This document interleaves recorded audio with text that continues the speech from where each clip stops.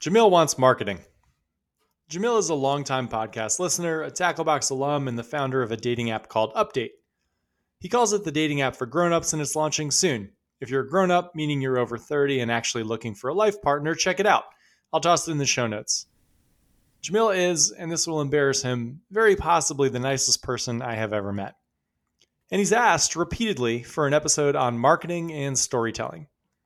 When you're the nicest person I know, eventually, after you ask a bunch, I guess you get what you want.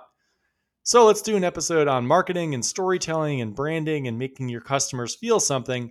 And if you're a grown up and you're single, get your ass on Jamil's app, not because he's nice, though I cannot stress enough how nice he is, but because he understands people and he's built something that will help you get through something hard. Great products solve hard problems with heaps of empathy, and I'm confident Jamil will do that. Anyway, this is one of those episodes that's great for entrepreneurs and for someone that works in a flower shop and for someone in private wealth and for a personal trainer specializing in helping people strengthen their pelvic floor. It's for most people. Humans love stories, but more importantly, they love seeing themselves in a story, and they make decisions based on it. So you've got to be able to tell those stories and connect with people if you have any shot at selling them anything ever. You might think that storytelling is innate, and maybe you just weren't born with it. Maybe you're not creative. Maybe you're not a good writer. But those things actually don't matter all that much. They're the little side salad you get with sushi delivery. They're fine, but they're not make or break. I think what Jamil wants me to do is talk about how to message, how to write succinctly and creatively. Maybe a framework on how to build your website copy or your Facebook and Instagram ads. But that's not how it works, and that's not what I'm going to do. Great messaging in a vacuum does nothing, while well-placed, well-positioned, very straightforward messaging a fourth grader could write can work wonders. There are 3 parts to an effective story, and they are not all created equally. The first is choosing who you're telling that story to. The second is choosing where you'll tell the story. And the third is choosing what you'll say. I use the word choosing purposefully because each level is a hard choice you'll have to make. That's honestly the most difficult part of messaging. Most people spend all their time on the third, choosing what to say, which is why most startups spend all their time trying to figure out how to get more customers. They think if they say something in a slightly different way, maybe everything will click. Wording or a lack of cleverness is almost never the problem. This is all a puzzle, and what you say is, by far, the least important piece of that puzzle. The who, the where, and then the what, in that order, make up a good story, which makes up effective marketing, which makes up a business with customers, which makes up you as a happy entrepreneur. We'll talk through that puzzle with a little help from the manager of the best Korean steakhouse in New York City and some quotes by Yeats and Mark Twain, which make me feel more than a little bit pretentious, all after a little smooth jazz. I'm Brian Scordato, and this is the Idea to Start a Podcast brought to you by Tacklebox, a monthly membership program that provides structure, strategy, and network for entrepreneurs testing and building their startup ideas on the side. We help you flesh out and test your idea so you can understand and begin to reach its potential before you quit your job to work on it full time. It's our new product we mentioned the past few weeks, and we'll mention it again because I am absurdly proud of it. We put everything we learned from 7 years helping over 350 idea stage entrepreneurs build businesses that are now worth over $1 billion into this program. It's a clear step-by-step path with target metrics that'll take you from idea to product. It's the thing I would have killed for when I was a fresh-faced entrepreneur with a job trying to make progress in the margins, which is, by the way, why we built it.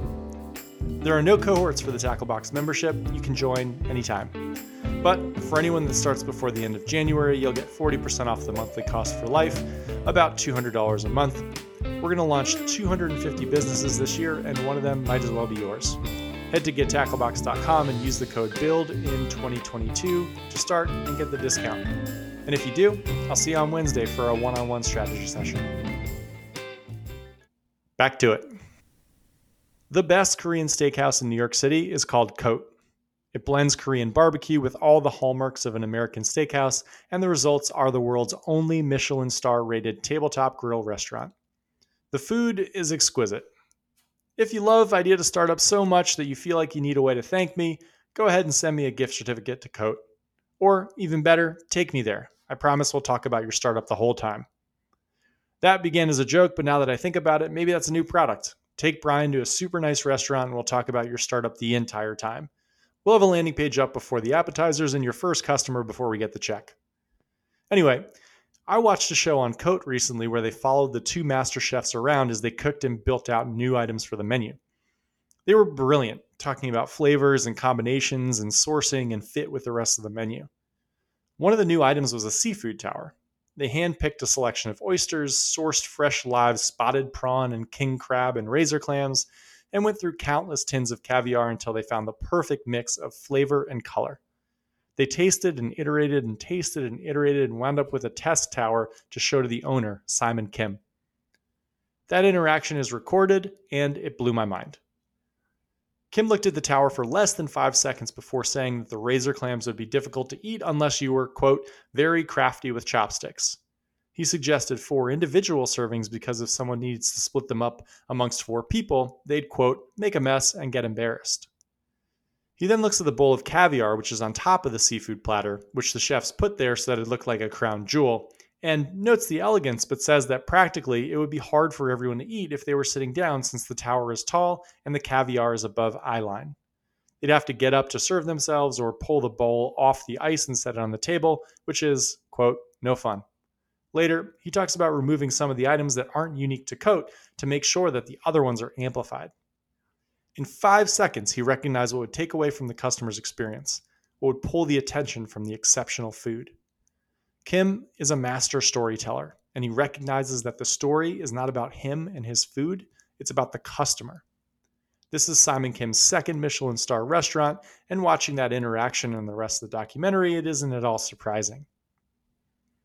At their core, storytelling and marketing are about removing clutter that isn't important to your customer, even if that clutter in a vacuum is great.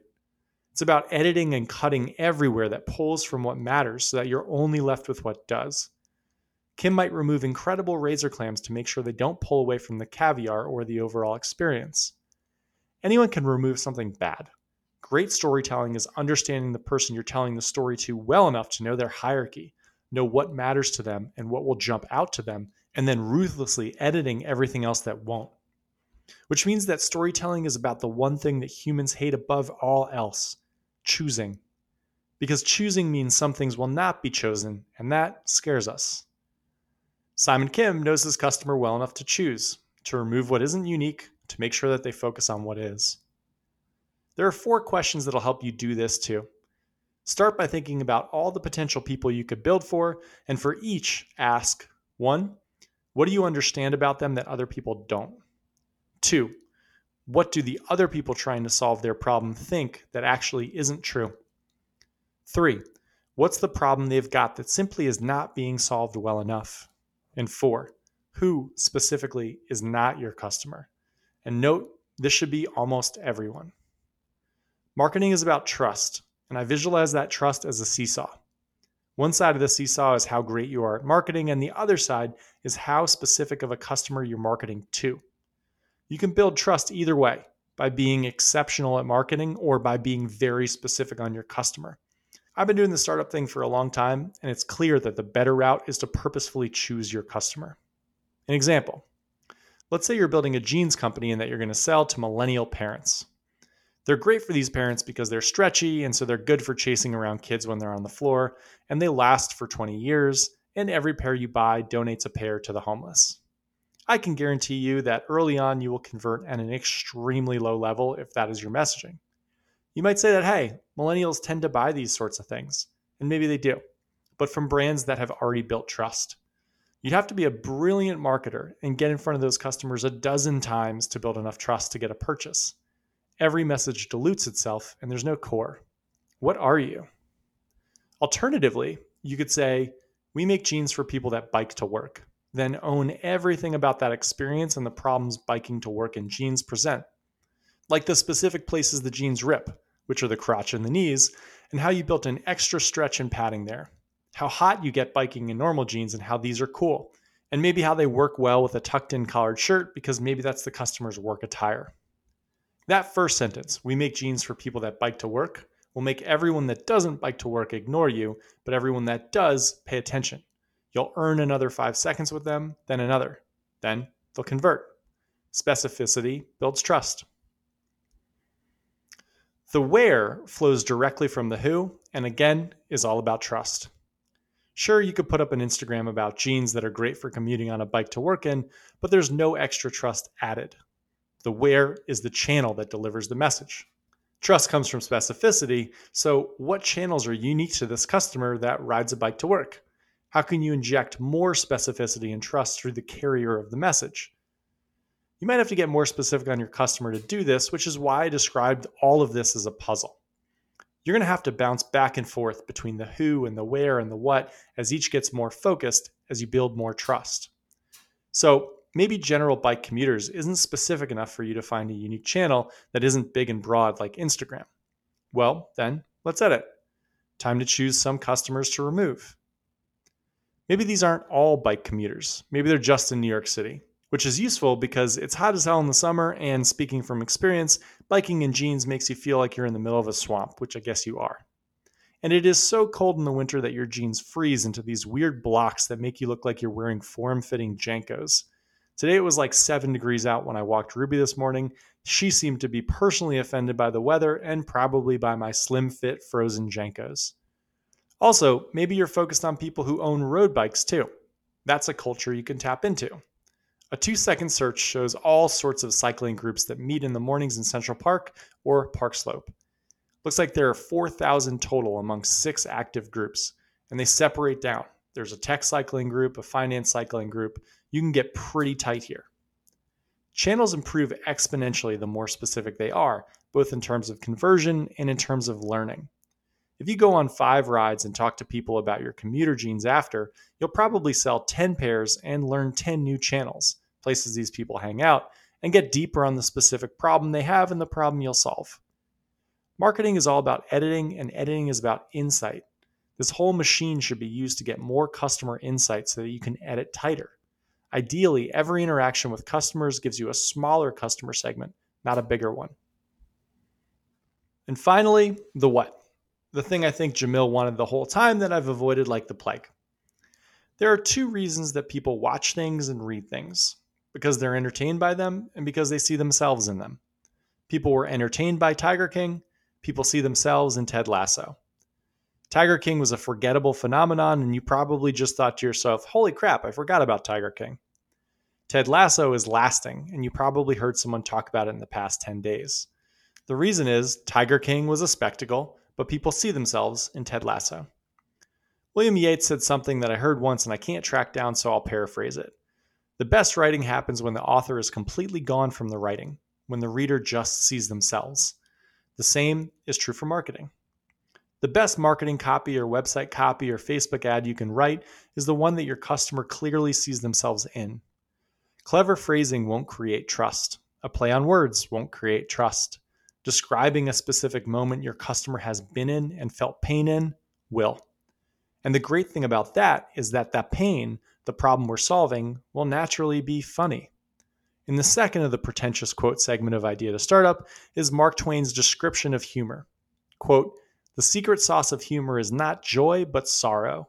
There is no humor in heaven." Problems, pain, the thing your customer is struggling with, the thing you'll solve, is going to be funny and specific and memorable, and the thing you should lean into to build trust. Jamil is building a dating app for grown-ups. I assume the reason this needs to exist is because other dating apps are not for grown-ups. There's your pain. There's your story. There's your messaging. Tell examples, specific examples of your customer on other dating apps having an experience with someone who isn't a grown-up. Tell the goofy story. Quote, that time my Tinder date tried to sell me insurance over dinner, complete with a full pitch deck and insults for me currently being an insurance member of State Farm, which he somehow knew. Or, quote, that time my date left me midway through because her boyfriend proposed over FaceTime. I pulled both of those from a Reddit on these. They are hilarious, and they are things that you can tap into. Talk about people who want to chat for 6 weeks but never want to meet. The people who put up weird pictures of themselves. The people who are married. Lean into the reason you exist and the feelings and experiences your customers have had that make it so clear to them that you need to exist. For commuting jeans, talk about the time your jeans ripped on the way to work or the sweaty jeans before a meeting. The more specific these stories are, the higher rate of impact they'll have and the faster they'll convert. Once you've chosen customers and found a channel they're in, telling their stories of the problem will build an enormous amount of trust. The hard part about marketing isn't the content itself. It isn't whether you can write well, whether you can tell a good story, or whether you're a professional marketer. It's the choosing. Choose the right customer, figure out where they are, and tell the obvious story that they have. This was the Idea to Startup podcast brought to you by Tacklebox. If you got a startup idea and you want to try it before you buy it, aka try it out before you quit your job, head to gettacklebox.com. It's 40% off for life through January 31st. I can't wait to work with you. Have a great week.